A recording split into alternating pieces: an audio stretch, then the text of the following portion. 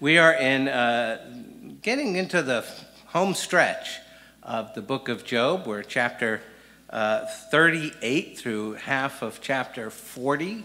So we have been going actually fairly quickly. So I encourage you to turn to Job chapter 38. So if you open your Bibles in the middle, you'll want to go to the left, and it's going to come just before the Psalms. It's a long passage, 2.5 chapters. So I'm not going to read the whole thing. We're going to read some of the key sections as we go through. But let's begin by praying again. Heavenly Father, thank you for giving us the scriptures and making us your people. You have brought us to the book of Job this morning to learn more about how to face God with our own suffering and how to listen to his answer. Lord, we're so often so focused on ourselves that we can't see you. So give us a glimpse of who you are, build our faith, and help us to learn from you this morning. And so we pray, speak through the story of a man called Job. By the power of the Holy Spirit, help us see Jesus. For in his name we pray, amen and amen. Well, in one of the early passages in the Fellowship of the Ring series, begins where the Hobbit left off with Bilbo. And in one of the very early passages, Gandalf, who's the wizard, is trying to persuade Bilbo, the Hobbit, to leave the One Ring behind. But having fallen under its spell, Bilbo hesitates. And Gandalf pushes, and Bilbo becomes angry with Gandalf, and he cries out, "Well, if you want my ring yourself, say so, but you won't get it. I won't give my precious away, I tell you." And his hand strays to the hilt of his small sword. And Gandalf's eyes flash. "It will be my turn to get angry soon," he said. "If you say that again, I shall, and then you will see Gandalf the Grey uncloaked." And he takes a step towards the Hobbit and seems to grow tall and menacing, and his shadow fills the little room. And at this point, Bilbo steps back in fear, and he backs up trembling, wondering what's come over the old wizard. And he defends himself, thinking that he's about to have the ring stolen from him. And Gandalf says, "I am not trying to rob you, but to help you. I wish you would trust me as you used to." See, Bilbo has mistaken Gandalf's aggressive stance as an assertion of power. And in his blindness over the ring, he's made accusations against Gandalf, and he impugns his character and his care and his concern. But the indignation that's coming from Gandalf is coming out of his great love for Bilbo. That's why he's getting angry. Because of the foolishness of Bilbo, one, in thinking he could challenge Gandalf, but even more for thinking that he has to, for thinking that he can't trust him.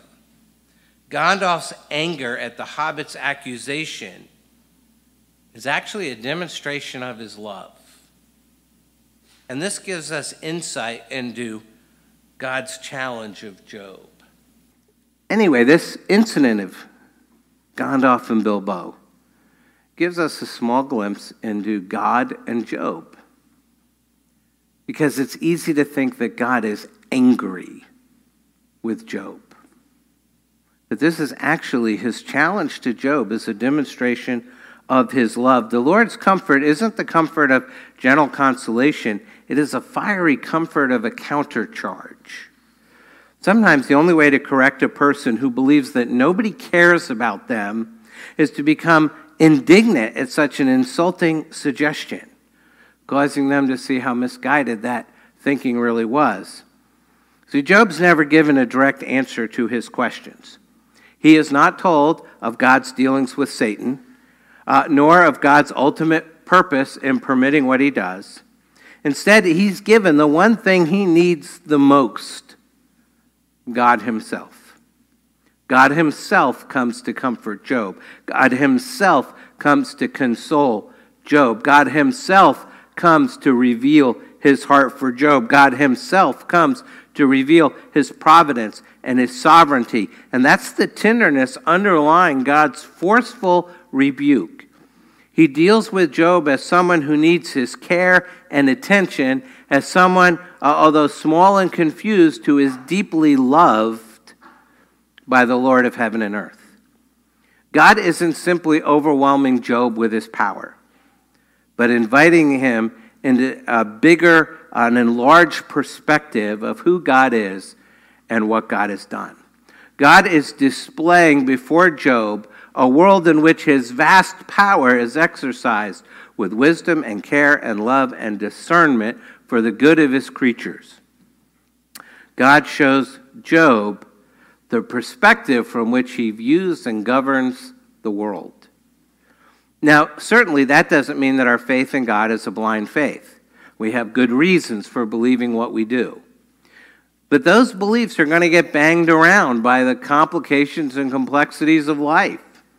And sometimes we find it difficult to understand the ways of God in our world and in our life.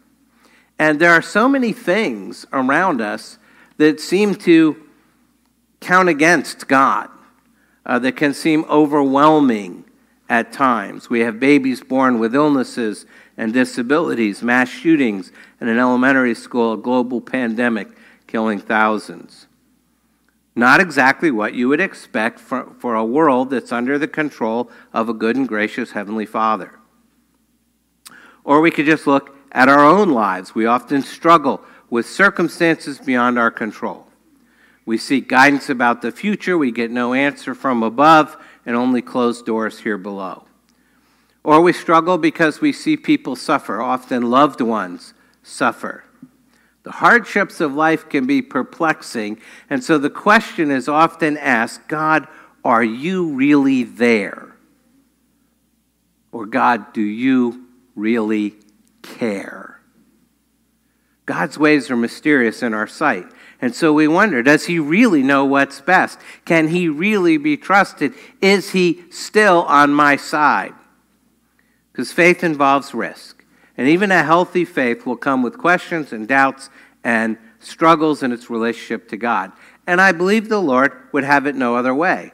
Because God uses trials to refine our faith, to strengthen our faith. We see that a number of times in the Scriptures. Very clear, 1 Peter chapter 1. In this you rejoice, though now for a little while, if necessary, you have been grieved by various trials, so that the tested genuineness of your faith, more precious than gold that perishes, though it is tested by fire, may be found to result in praise and glory and honor at the revelation of Jesus Christ.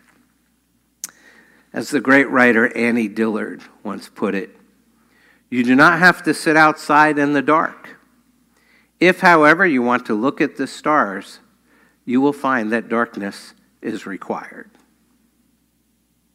A man called Job is sitting in the dark, and it is a very deep darkness. He has been devastated in every area of his life. We see that multiple times throughout this book as we near the end. All the way back in Job 19, he said, "Behold, I cry out violence, but I am not answered. I call for help, but there is no justice. He has walled up my way so that I cannot pass, and he has set darkness upon my paths." Job has trusted God, and now he feels abandoned. Job expected God to act on his behalf, and he made an appeal to him. He called on God to come to him, to make himself known, to vindicate Job's righteousness or to show him where he's gone wrong. But what's happened so far? Nothing. Silence. And that can be the most difficult aspect of suffering. Job wants answers. But in the end, his problem is not intellectual. It's personal, because he feels let down by someone he trusted. Why, Lord? Why are you treating me this way? Why are you allowing this to happen to me?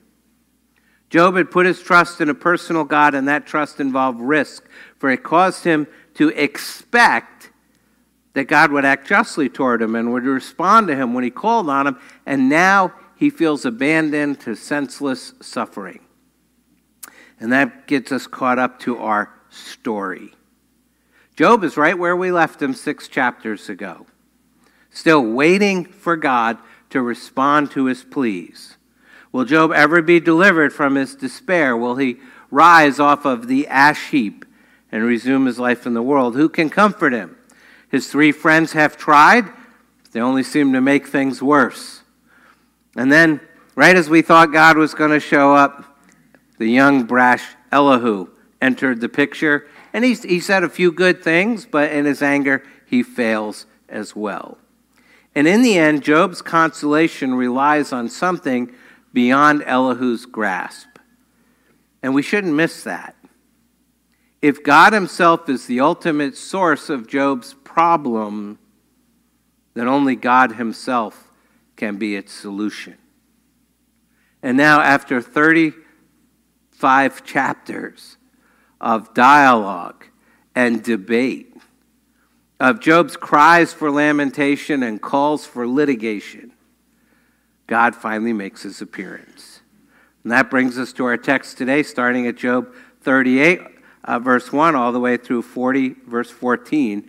We finally get to hear from God. But when he appears, God does not respond as Job expected. Job wants an explanation for his suffering. He expected God to vindicate him or to condemn him, and God does neither. So let's take a look starting at verse 38 and the argument of God. The argument of God. You see, there's an argument being made against God throughout here with all the friends, and that's what God's responding to. And so we need to read the first part of the passage to see what it is. It's actually a very typical argument, not only in ancient times, but even still today. People look at suffering and say, if there really were an all-powerful and all-good God, he would have never let that happen. And therefore, since the Bible says God is all-powerful and all-good, then the God of the Bible can exist. That's the objection. It's still around. You still hear it. And this is the one place in the Bible where we get God's answer to that objection. Now, the answer is eloquent. And at first, it's not all that easy to discern. Because right in the beginning of the very first speech to Job, God starts talking about the natural world, the wonders and the immensities and the intricacies of the created order. We start with verse 4, Job 38, 4 through 11. Where were you when I laid the foundation of the earth? Tell me, if you have understanding. Who determined its measurements? Surely you know. Or who stretched the line upon it? On what were its bases sunk? Or who laid its cornerstone? When the morning stars sang together and all the sons of God shouted for joy. Or who shut in the sea with doors when it burst out from the womb, when I made its clouds its garment and thick darkness its swaddling band, and prescribed limits for it, and set bars and doors, and said, thus far shall you come, and no farther, and here shall your proud waves be stayed. First of all, it's remarkable poetry. It's remarkable verse. We could study it just on the basis of that. If you took a class in English poetry, hopefully parts of Job would show up. I mean, let's look at how God is talking. I mean, he says he wrapped the vast oceans of the world in a mantle of clouds the way a midwife wraps a baby in swaddling clothes. He says, I've done all this. I picked the stars. There's an interesting spot, kind of ironic, where God tells Job, all the way down in verse 35, Job 38, verse 35, can you send forth lightning that they may go and say to you, here we are? You know, Job, The lightning bolts report to me before they go. They show up and say, here we are, before I send them. Do they report to you? Surely you know, because you know so much about how the world ought to work. Now, what's the point? The point actually comes at the very beginning, the first 4 verses, chapter 38. Then the Lord answered Job out of the whirlwind and said, who is this that darkens counsel by words without knowledge? Dress for action like a man, I will question you, and you will make it known to me. Where were you when I laid the foundation of the earth? Tell me if you have understanding. When he says who darkens counsel, counsel is a plan. And what Job has been saying all along is, God, your counsel, your plan, why you're letting these things happen is very dark. It doesn't make sense. And God says, you're darkening my counsel with words without knowledge. So let's take a look at your knowledge for a second. How much do you really know compared to what I know?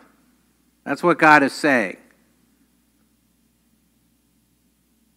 Now, if a 7-year-old shows up before a rocket launch and says to the physicist who built the rocket, that thing's never going to get off the ground. It's too big. It's too heavy. I can just tell.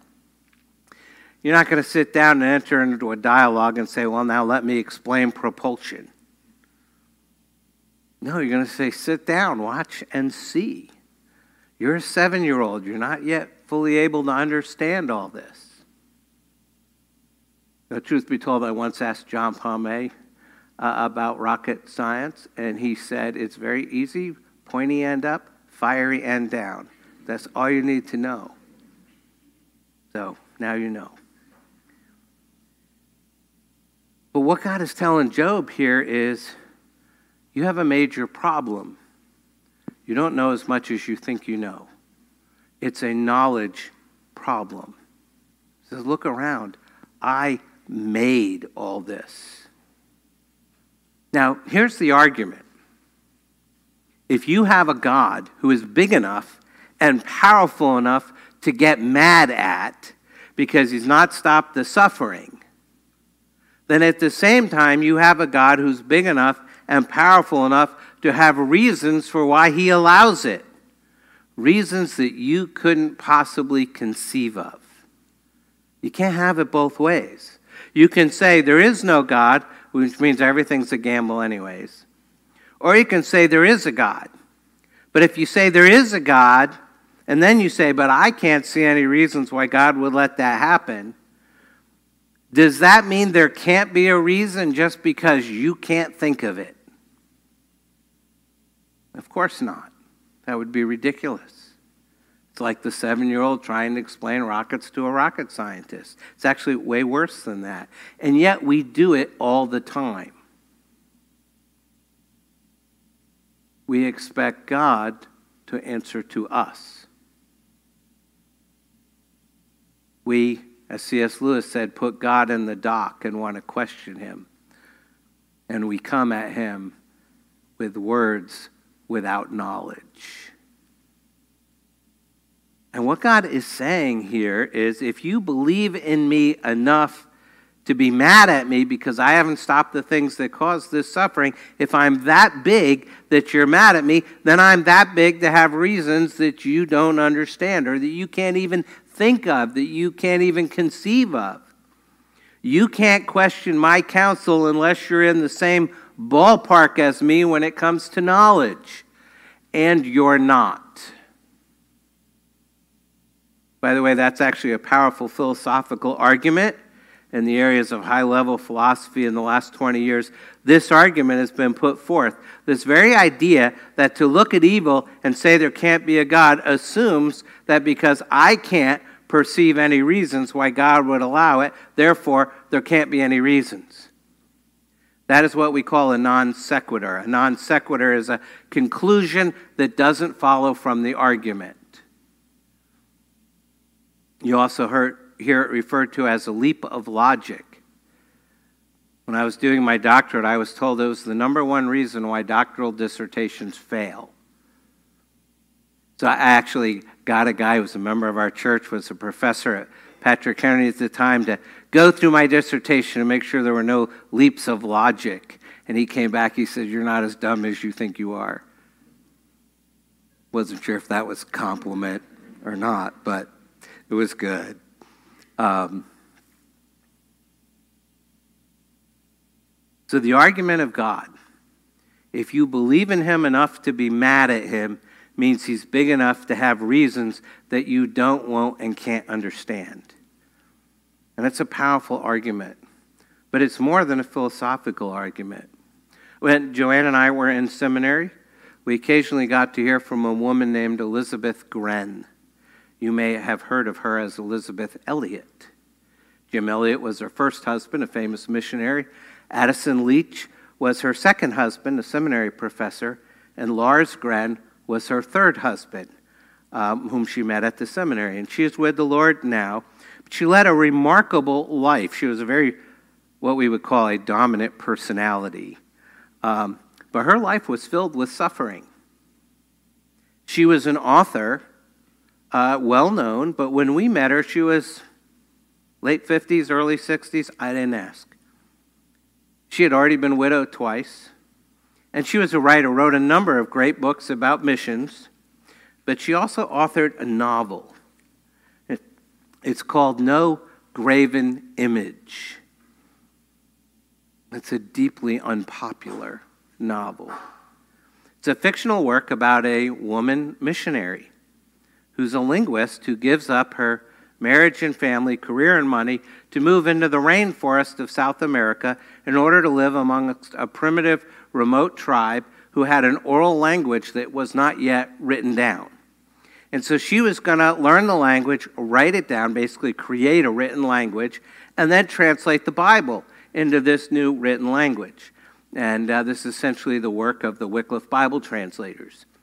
And so she goes there, and she finds a man who knows 3 languages. He knows the Indian language, he knows the language of this particular tribe, and he knows Spanish. And so he's the only multilingual person there who can help her. So she goes there, starts working with this man. They spend years and years working on getting this language into written form. Wycliffe Bible translators will tell you it takes about 20 years to do that. But near the end of the book,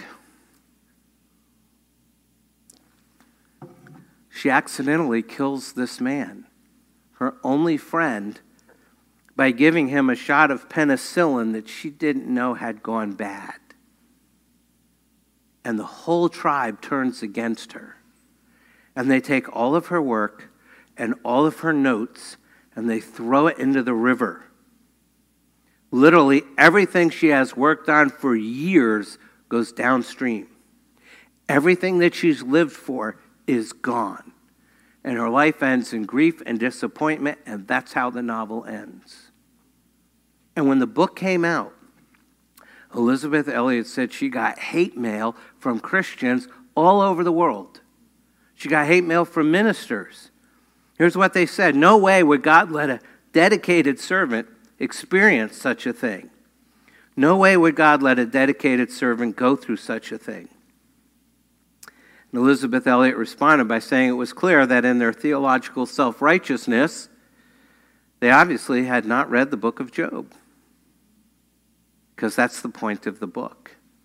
That dedicated servants can go through stuff like this. That's the point. Secondly, she said what was so weird about all the criticism is that her book wasn't really fiction. It was based on her own life. It was what she experienced herself. Remember her story? She went to the mission field. There were 5 missionary couples, and all the 5 men were killed. She knew that the people criticizing her were wrong. And at the end of the book, there's a chilling line. It's had a huge impact. Now, as a pastor, I realize when you're in the midst of suffering, it's too late to grab hold of a theological principle to hang on to. You need to grab hold of that now before the suffering comes. You need to let it sink in so when that time comes, you'll have an anchor. But here's what she said. This is the character in the book who's a Christian who's now facing the loss of everything. She said, now in the clear light of day, I see that God, if he was merely my accomplice, had betrayed me. If, on the other hand, he was God, he had freed me. For God is God, and if he is God, he is worthy of my worship and my service. I will find rest nowhere but in his will, and that will is infinitely, immeasurably, unspeakably beyond my largest notion of what he is up to.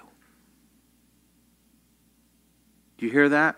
If God was my accomplice, he had betrayed me. But if he was God, he had freed me. You know what an accomplice is? It's an assistant. It's somebody who helps you do something. Now, in Job, in 38, we read verses 31 to 33, he says, can you bind, God is speaking to Job, can you bind the chains of Pleiades or loose the cords of Orion? Can you lead forth the Mazzaroth in their season, and can you guide the bear with its children? Do you know the ordinances of the heavens? Can you establish their rule on the earth? He's talking about the stars. It says God picks the constellations. Psalm 147 says God determines the numbers of stars and calls them by name. Do you know how many stars there are?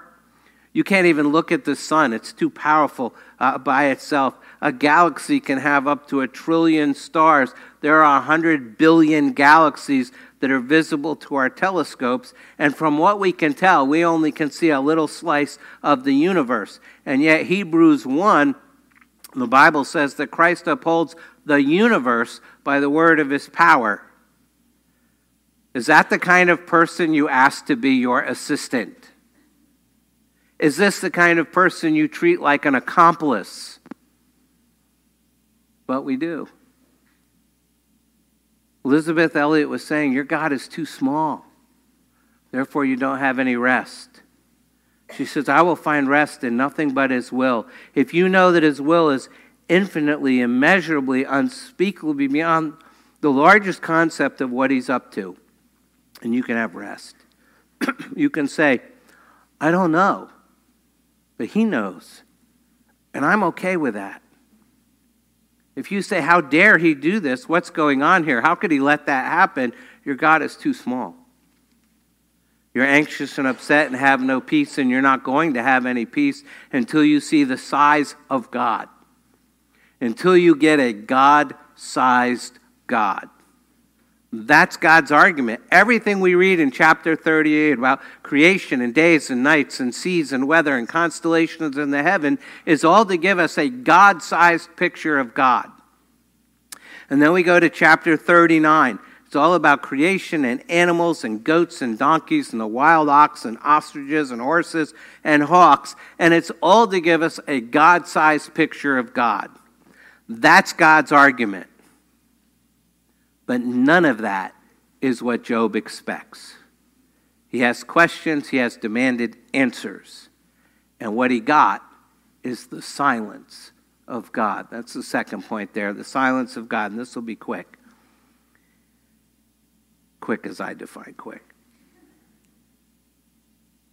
It's as significant to look at what God doesn't say as it is to see what he does say. Here's what he doesn't say. He doesn't say anything about what Job wants him to say. Job said all along, I want an explanation. I want to know what your reasons are. You must have some. Tell me. And then God shows up and he doesn't say a word about him. And the reason that it's so puzzling is because we, as the readers, we know what the reasons are. We read Job 1 and 2 all the way back at the beginning of this series. And that's important. If we didn't have Job 1 and 2, when we got to the end and God didn't answer Job's questions, you say, well, you know, it's all just mysterious. But the book of Job tells us the reasons and then shows us that God doesn't tell Job what those reasons are. You remember what the reasons are? God had a dialogue with Satan. And he said, have you seen my servant Job? There's none like him in all the earth.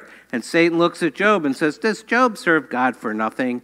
He says, Job looks like he's serving you, and he looks like he's serving others. He's really just serving himself. He's doing good things for you and others, but it's really just for his own benefit. So bring some suffering into his life, and this will discredit him and expose him as a fraud. So what does God do? God only allows so much suffering as to completely refute everything that Satan wants. God gives Satan enough rope to hang himself. God allows enough suffering into Job's life to actually accomplish the opposite of what Satan wanted. What's that? Satan wants to discredit Job. But God allows enough suffering into Job's life so that today, as we all know, Job literally has a name that will never die. He is one of the most famous figures in the history of the human race. Millions of people have been helped and inspired by his example of bravery and patience in the midst of suffering. But when God shows up, he doesn't give, everybody's looking up. I need like a dart or an arrow or something. I'm sure there's a metaphor there. We'll have to come back to it. So, God shows up. He doesn't give Job reasons at all.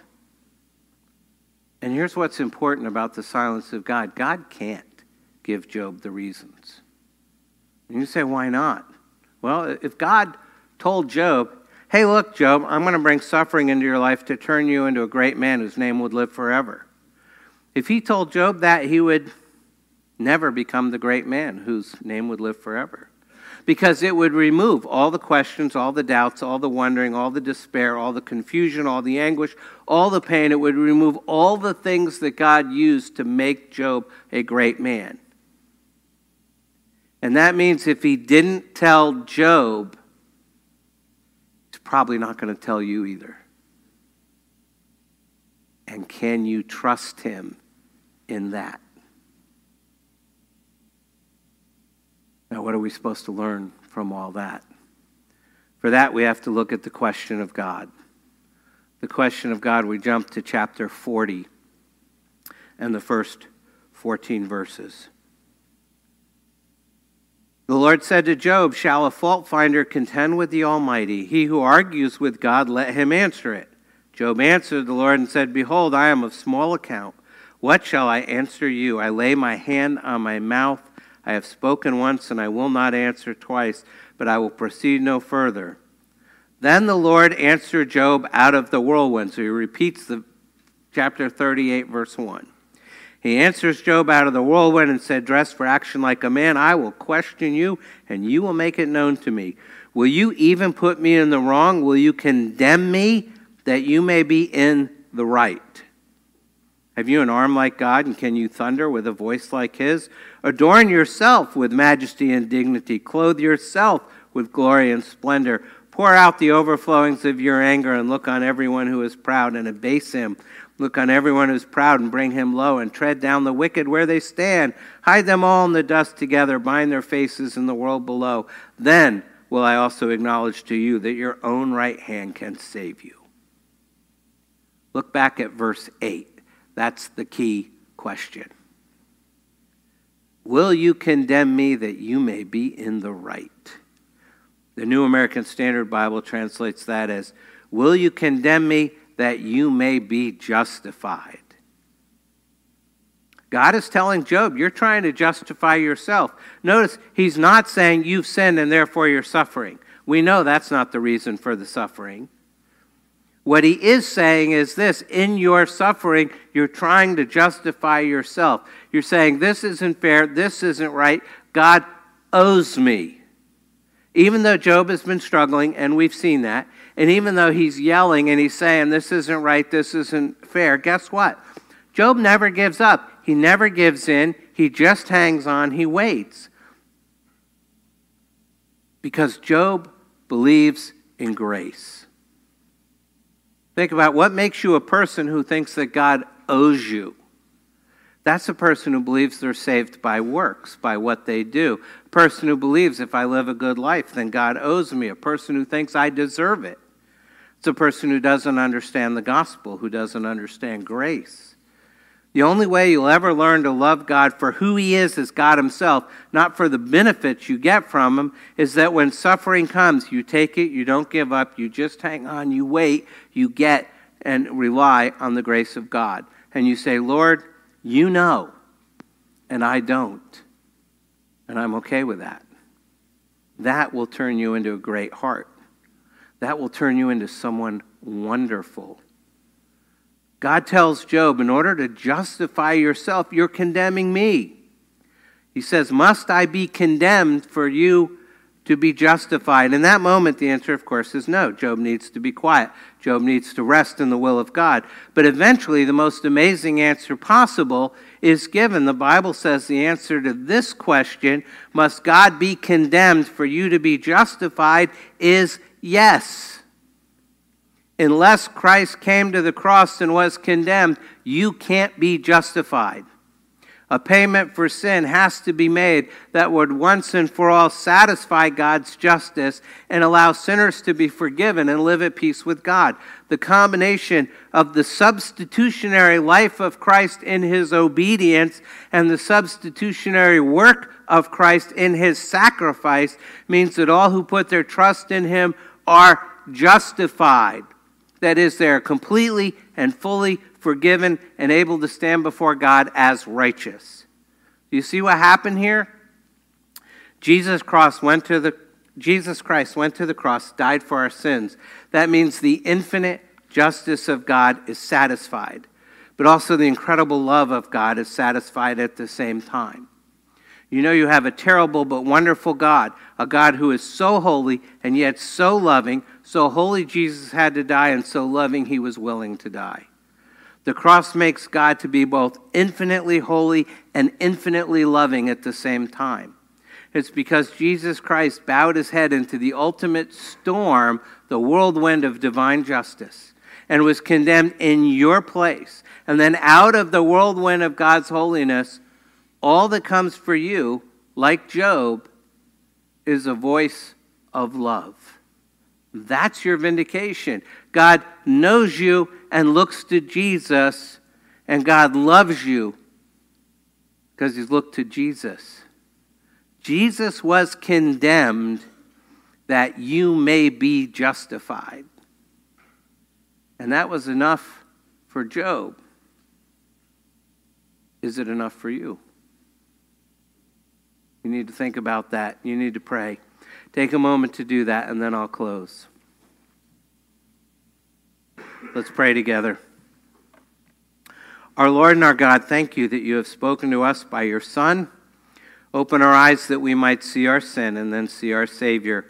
God our Father, we bow before you. We confess our inability to take our eyes off ourselves and to look to you. Sometimes we act as though you need to justify yourself to us rather than realizing that you justify us for yourself.